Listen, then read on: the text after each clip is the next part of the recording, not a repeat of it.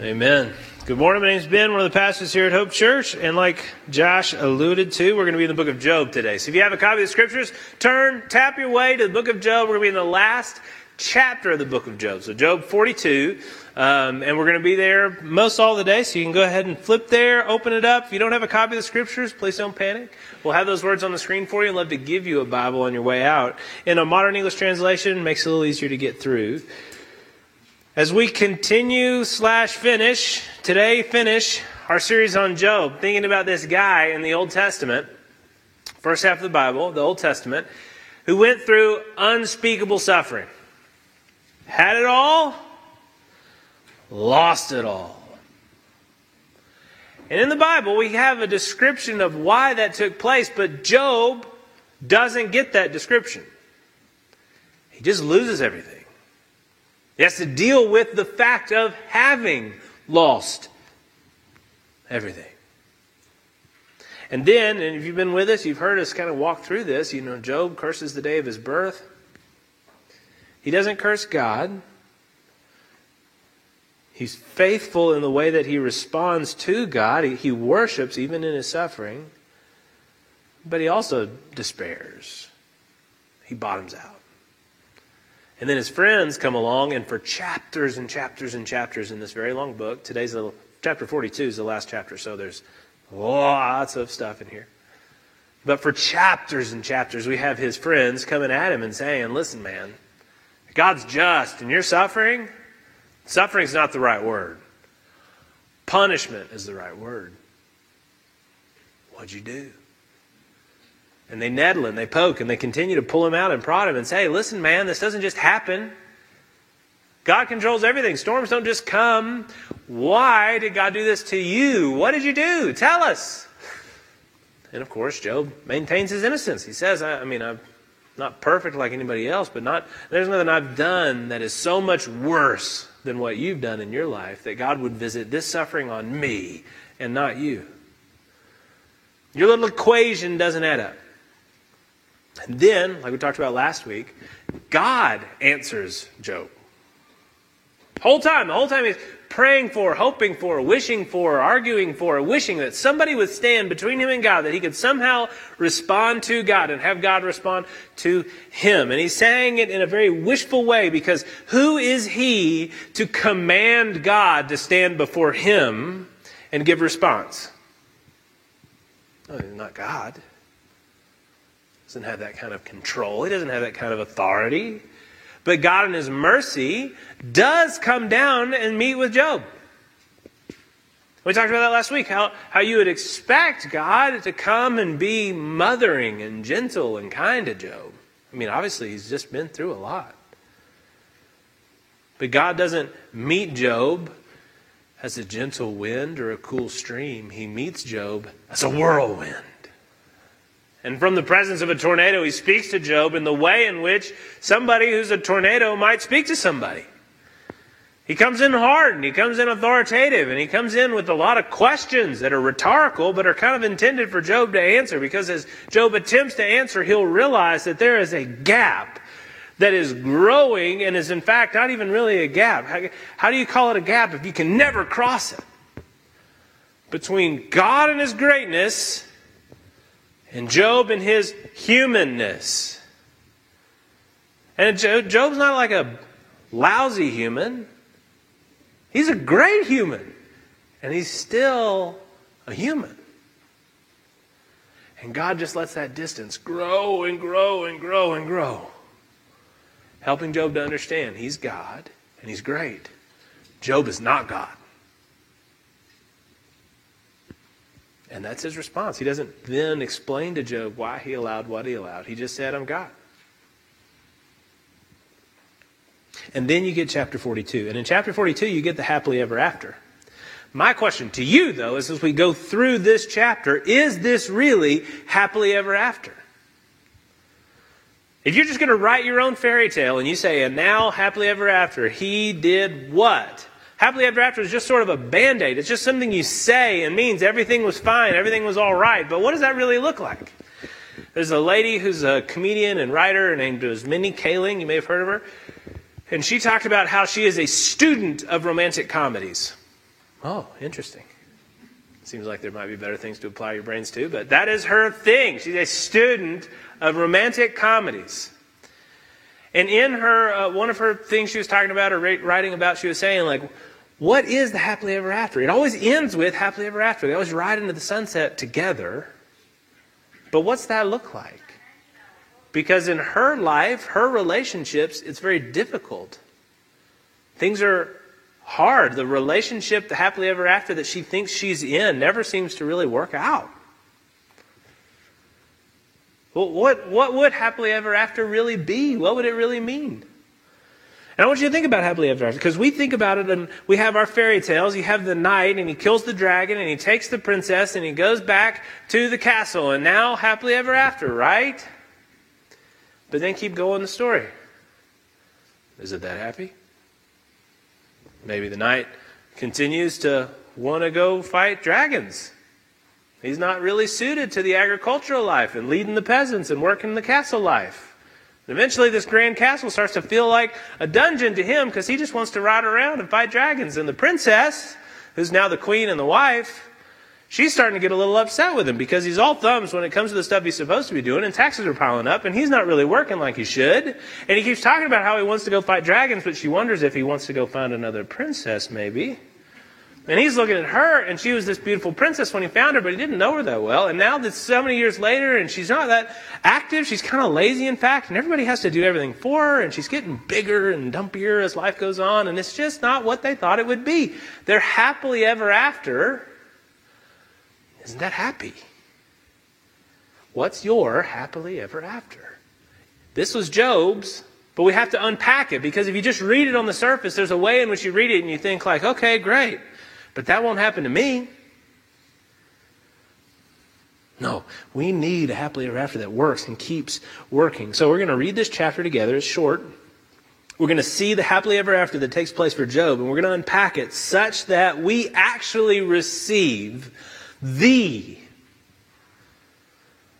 happily ever after that God has written. Not that you and I write where we just take all our wildest fantasies and make them true, but the happily ever after that God, who knows everything and knows you, the one that is so much greater than Job, who's greater than you, so by proxy, so much greater than you, has written for us. Let's read it. Job 42. We read part of this last week, but it's worth rereading. In the very first verses of this chapter, Job finally hears God's response, and he responds back to God. And this is the last word that Job speaks. Job answered the Lord and said, I know that you can do all things, and that no purpose of yours can be thwarted. Then he quotes God, because this is how God started his talk to Job. And he says, who is this that hides counsel without knowledge? Therefore I have uttered what I didn't understand. Things too wonderful for me, which I did not know. And again he quotes God and he says, hear and I will speak. I will question you and you will make it known to me. I had heard of you by the hearing of the ear, but now my eye sees you. Therefore I despise myself and repent in dust and ashes. We're going to come back to that in just a second, because that sounds intense and sad, and it's not. It's crazy, but we're going to get there. That's actually happily ever after, not this next stuff, which is crazy. But let's read this next stuff. After the Lord had spoken these words to Job, the Lord said to his friends, remember the structure of this book, he's got his friends that are accusing Job. They're not being very friendly. The Lord said to Eliphaz the Temanite, my anger burns against you and against your two friends. For you have spoken of me what is right. You have not spoken to me what is right, as my servant Job has. Now, therefore, take 7 bulls, 7 rams, go to my servant Job, and offer up a burnt offering for yourselves. And my servant Job is going to pray for you, and I'll accept his prayer not to deal with you according to your folly, for you have not spoken of me what is right, as my servant Job has. Vindicated, right? Oh, that's good. So Eliphaz the Temanite, Bildad the Shuhite, Zophar the Naamathite, they went and they did what the Lord had told them, and the Lord accepted Job's prayer. And then the Lord restored the fortunes of Job when he had prayed for his friends. The Lord gave Job twice as much as he had before. Then came to him all his brothers and sisters, and all who had known him before, and ate bread with him in his house. And they showed him sympathy and comforted him for all the evil the Lord had brought upon him. And each of them gave him a piece of money and a ring of gold. And the Lord blessed the latter days of Job more than the beginning. And he had 14,000 sheep and 6,000 camels and 1,000 yoke of oxen and 1,000 female donkeys. He also had 7 sons and 3 daughters. And he called the name of the first daughter Jemimah, and the name of the second Keziah, and the name of the third Corinne Hapuk. And in all the land there was no women as beautiful as Job's daughters. The father gave them an inheritance among their sons and among their brothers. And after this, Job lived 140 years and saw his sons and his sons' sons 4 generations. And Job died, an old man full of days. So, let's get the happily ever after out of this, because we got to understand it. If you don't understand it, then all of Job is going to kind of fall as it finishes, because there's a part of you that's going to think, okay, so if I suffer and God takes things away, he's going to give them back now. And that works if God chooses to do that, but not if what suffering took can't be replaced. We got to read this with wisdom. We got to read it as it's intended. If we're going to understand the happily ever after that God is promising, and the way we're going to do it is sort of backwards. We're going to start at the bottom, work our way back up, because God restores Job's relationship to himself. God restores Job's relationship to other people, and then God restores Job's wealth. And there's an order to that, and we're going to kind of reverse order it so that the most important is last. Think back to this last piece where God restores all of Job's stuff, and let's start asking if this is the happily ever after that we're looking for. God doubles Job's stuff. And if you don't know going rates 4,000 plus years ago for camels and sheep and whatnot, let me just tell you that Job was the wealthiest guy around. He was the greatest guy. He had it all. And then he lost it all. And then he gained it all back times 2. So here's how we're going to think of it. Bill Gates, richest guy I can think of. He currently has a net worth around $100 billion. And I know what I just said to you was gibble gobble gooble gobble, because nobody can conceptualize $100 billion. It's just an ocean of money, enough money to dive in and swim like the duck. What was the duck?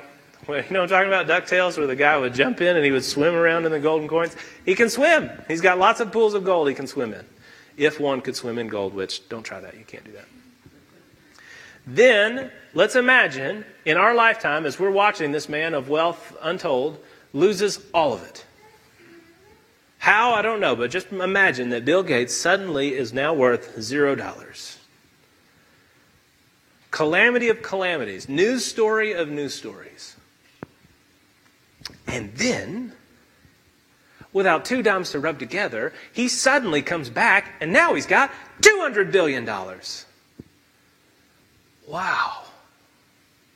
It's intense, right? It's exciting. It's a great story. But is Bill happier with 200 than he was with 100?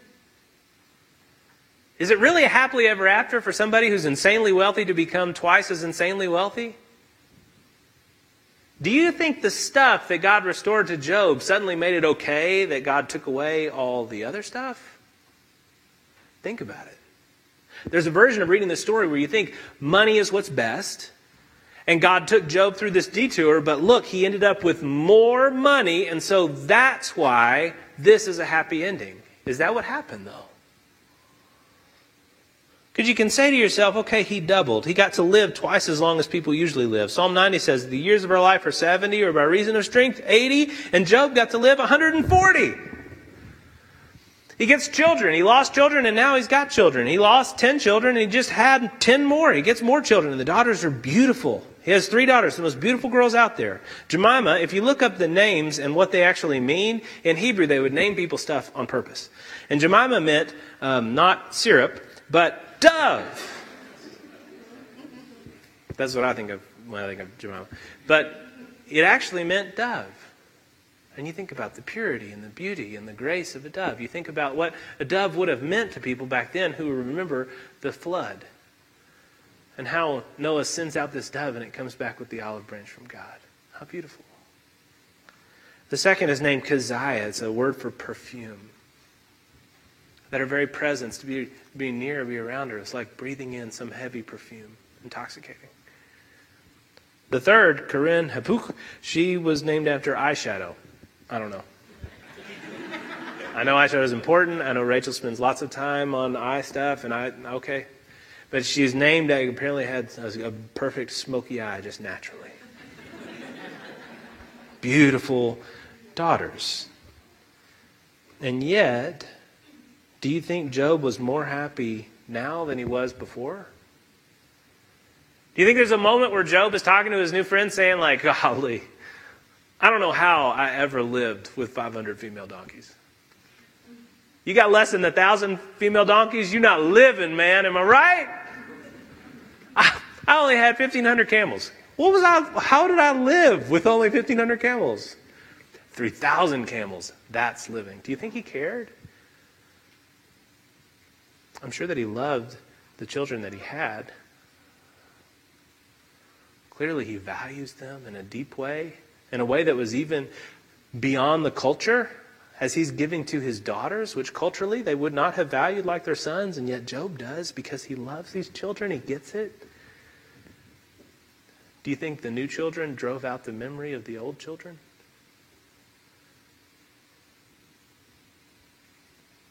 No, of course not. You can't trust in what you have. Happily ever after can't be material. Jesus says it so well in Matthew 6. He says, nobody can serve two masters. He's going to hate the one and love the other, or be devoted to the one and despise the other. You can't serve God and money. Therefore, I tell you, don't be anxious about your life, what you're going to eat or drink, or about your body, or what you're going to put on. Is life not more than food? And the body not more than clothing? Look at the birds of the air. They don't sow, they don't reap, they don't gather into barns, and yet your heavenly Father feeds them. Are you not of more value than they? What's he saying? He's saying, don't put your trust in wealth. Don't make your happily ever after be material. Someday having a vacation home. Someday having a boat. Someday having that really nice car you want to restore. If it is, you're going to lose. And of course, Job understood that, who had it all and lost it all in a day. He's not stupid enough to put his joy in things, are we? Happily ever after for Job could not have been that wealth. Okay, so if it's not the money that comes in that makes this a happily ever after, maybe it's the people. He's restored finally in these relationships. Boy, it had to be sweet for him to have that moment where I don't know if he hears God speaking to Eliphaz or not. But either way, let's say he hears it and he gets to watch as God says to his idiot friend, you're wrong and Job's right. And Job goes, ha ha, told ya. Or he doesn't hear it. Maybe the three of them are walking home and God speaks to the three friends and they have to go. And Job, who's sitting in dust and ashes, opens his door one day and there are these three guys and they've got all these cattle with them that they're going to sacrifice. And they're about to ask Job to please plead with God for their forgiveness because they are not righteous and Job is. Wouldn't that be sweet? Yet, Job doesn't hope in these friendships. How could he? He spent a lot of time with these guys as they just tore him apart when there's nothing left to be torn apart. And yet, look how he responds to him, because they have this moment where they have to say to Job, will you forgive us? And what would you say to them? Nope! And then slam the door? Ha ha ha! I am righteous and they are wrong. Maybe. But Job has been humbled by his suffering so much that he sees the distance between him and God as so great that the distance between him and Eliphaz is really not much to be remarked upon. Yeah, of course, man. Of course. We're all trying to figure out how big God is, and he's so big. And so in the humility that suffering delivers to Job, he's able to forgive these guys and care for them. He's able to receive back all of these people who come to him and they bring him a little startup money and say, we're with you again. They're willing to eat in his house again now that they know that God hasn't cursed him but instead blessed him. When the winds change, the friends come back. That's not what you can depend on. Job certainly doesn't. Happily ever after isn't receiving back people who left you when things got really bad. And you may say your friends are better than that, but let me just tell you, it's possible they're not. And the humility that comes through suffering, the humility that comes through realizing that there is another that's greater than you, better than you, gives you the ability to love and care. When I was in middle school, I was always big, but I hit my kind of growth spurt before a lot of my buddies, and I dominated at basketball. Can I tell you? Just like, white kids at the park basketball, not like good basketball, but just us playing ball together, I dominated. I had them by like 75 pounds and a foot. So it was just Shaq, right? I could just dominate them. And then I went to camp. There was a big man camp in a place called Lipscomb University. And it was world renowned. I didn't really know that. But there were people there from all over the country and people, internationals. There was people that had flown into the country just for that big man camp. And I remember a lot of different things about it. I remember basketball from it. I remember the cafeteria, and I remember being wowed by the cafeteria because they just as much as you wanted. You could go get as much Coke as you wanted. And for some reason, I remember that the milk thing, you could get as much milk as you wanted. We weren't poor, like we had milk at home, but that was just wealth beyond imagining, all the milk you want, right?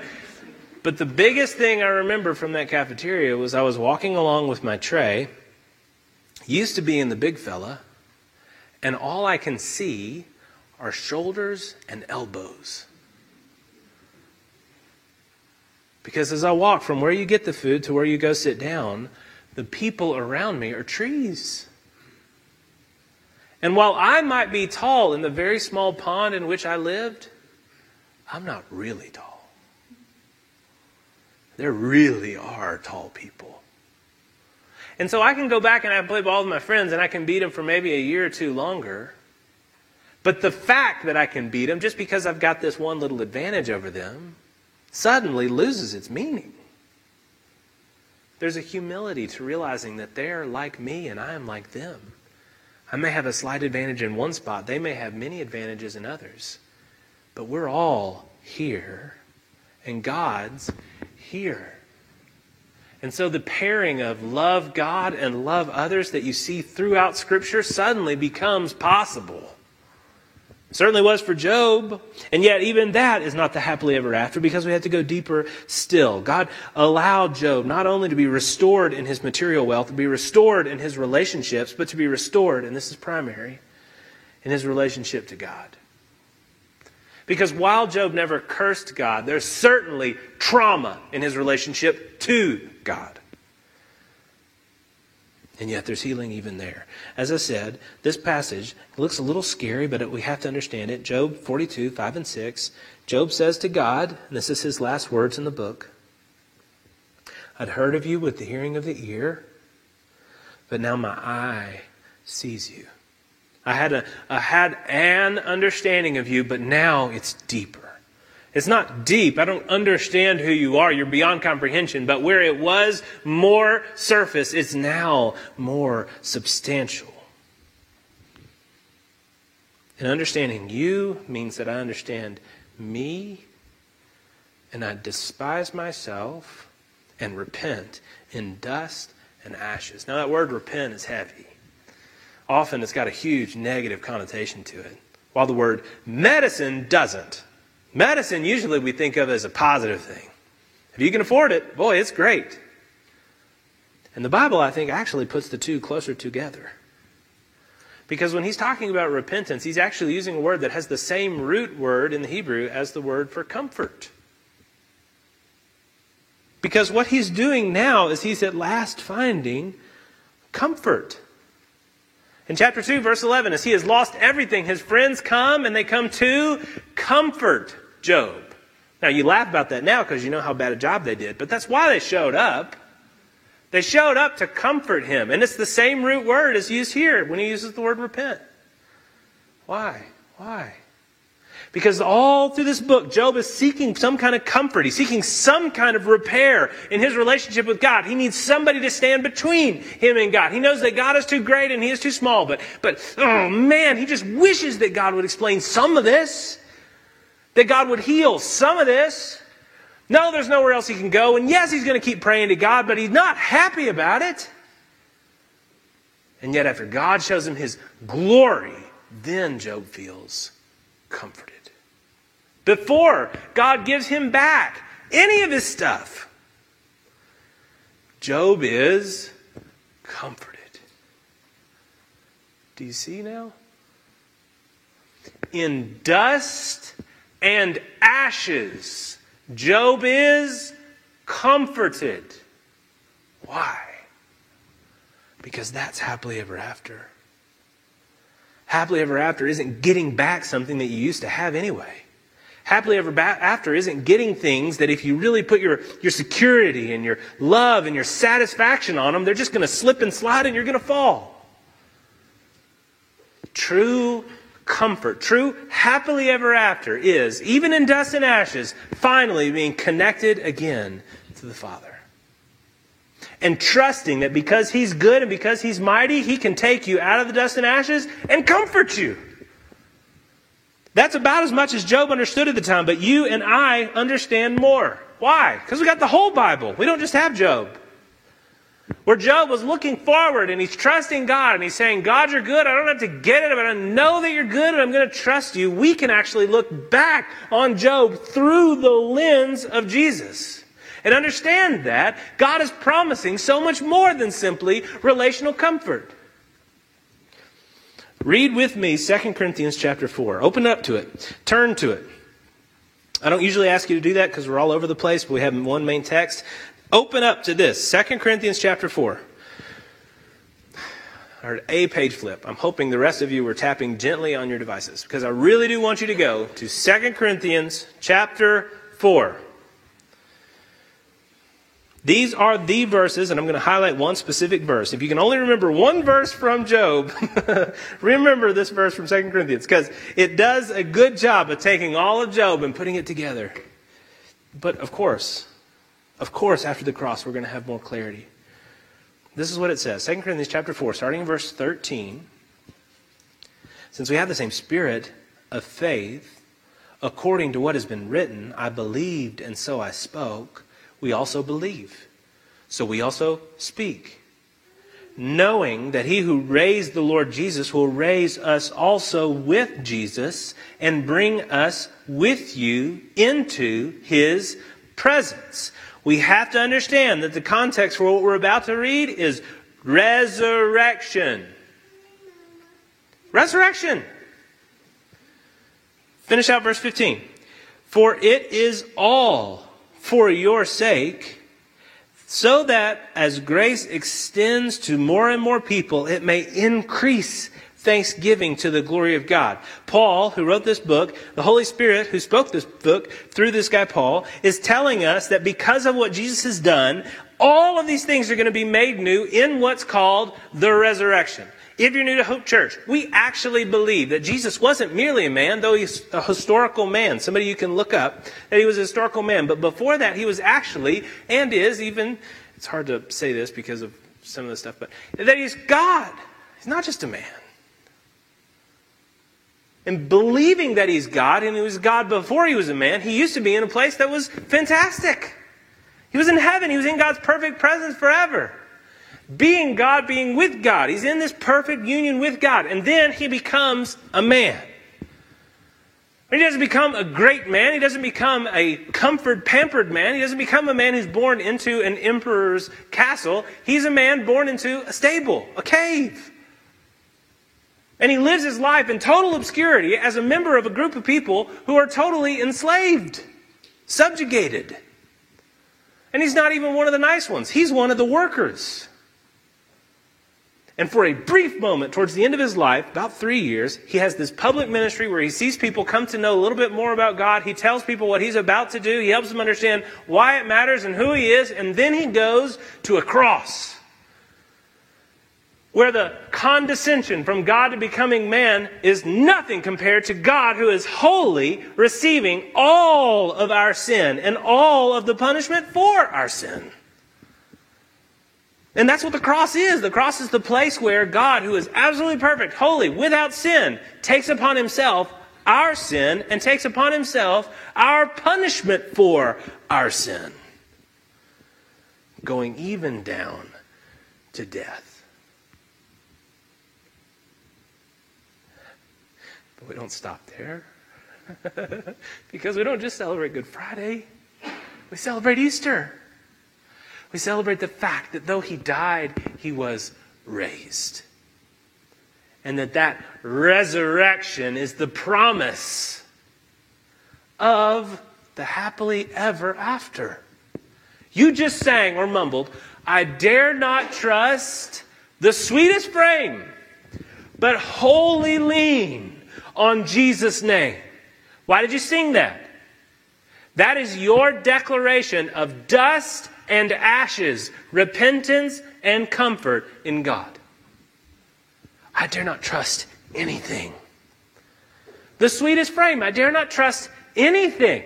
All of those things have reduced in their importance in my mind. They become so low that I can't trust them. I can't look to them for my security, for my ultimate satisfaction. I dare not trust the sweetest frame. I'm sitting in dust and ashes, and all I dare to trust, all I have, is Jesus. And in trusting Jesus, he reaches down, he grabs you in that dust, and he resurrects you. If that's true, then all of this stuff that's happening around Job, all of a sudden the volume gets turned way back up on it and it becomes a party again. Why? Because if he knows he's going to be resurrected, if he knows that all these bad things are going to come untrue, if he knows that God is going to take all of this filth and make it into something glorious, then all of this stuff that he has given back to him is really just a promise towards what will be. All of these people that he has put back with him are really just a promise, a shadow of what they one day will be, knowing that he has the ultimate thing he needs, which is finally to again be connected to God. Are you connected to God? Oh, if you are, then you can say with Paul the rest of this passage, we don't lose heart. That our outer self is wasting away. Our inner self is being renewed day by day. Listen to this. Paul says, for this light, momentary affliction is preparing for us an eternal weight of glory beyond all comparison. As we look not to the things that are seen, but the things that are unseen. For the things that are seen are passing. These 7 new kids and the 3 new daughters, they're passing. The 10,000 female donkeys are passing. But the things that are unseen are eternal. They're fixed. And they're not going anywhere. Paul, who had no light amount of suffering in his life. Paul, who had an intense amount of suffering. A man whose back would have been unrecognizable as human because of all of the scarring. Was able to say that this affliction is both light and momentary, compared with, momentary, what is eternal, and light compared to what is weighty with the weight of the glory of God. Is that what you have? And you're investigating Christianity? Fantastic. Please take small steps. Let us help you take those steps. I'm not asking you today to just throw a caution to the wind and jump in. Unless you're ready to do that, it's worth it. But I'm also speaking to those of you who have said, I am that. I believe that. And yet, you have put your hope in something else. And I can prove it because as soon as you suffer, you crumble. You lose heart. By God's grace, there are all kinds of people at Hope Church I can point to show you people who don't crumble. Why? Because they know. They know. They know Him. They have a true happily ever after. Do you? Let's take this time right now. Please bow your heads and close your eyes and evaluate. What do you put your trust in? What is for you an anchor that goes beyond the veil of death, and you know that it's going to support you? If it's not Jesus, it's not going to work. Lord and Heavenly Father, right now, please help us to be honest in our evaluation of ourselves. Let us really think through this and answer the question, what do I find my security in, really? What do I find my satisfaction in, really? What do I find my identity in, really? Because if it's not you, Lord, just like Job saw, it's all going to fade. That house, if it's not built on the rock of your word and who you are, when the storm comes and the winds blow, it's going to fall. So please, Father, anchor us down deep. Even if you need to use suffering to do it, Father, so that we get the true happily ever after of knowing you forever and always. Pray these things in your Son's holy name. Amen. Amen. Let's stand and sing together.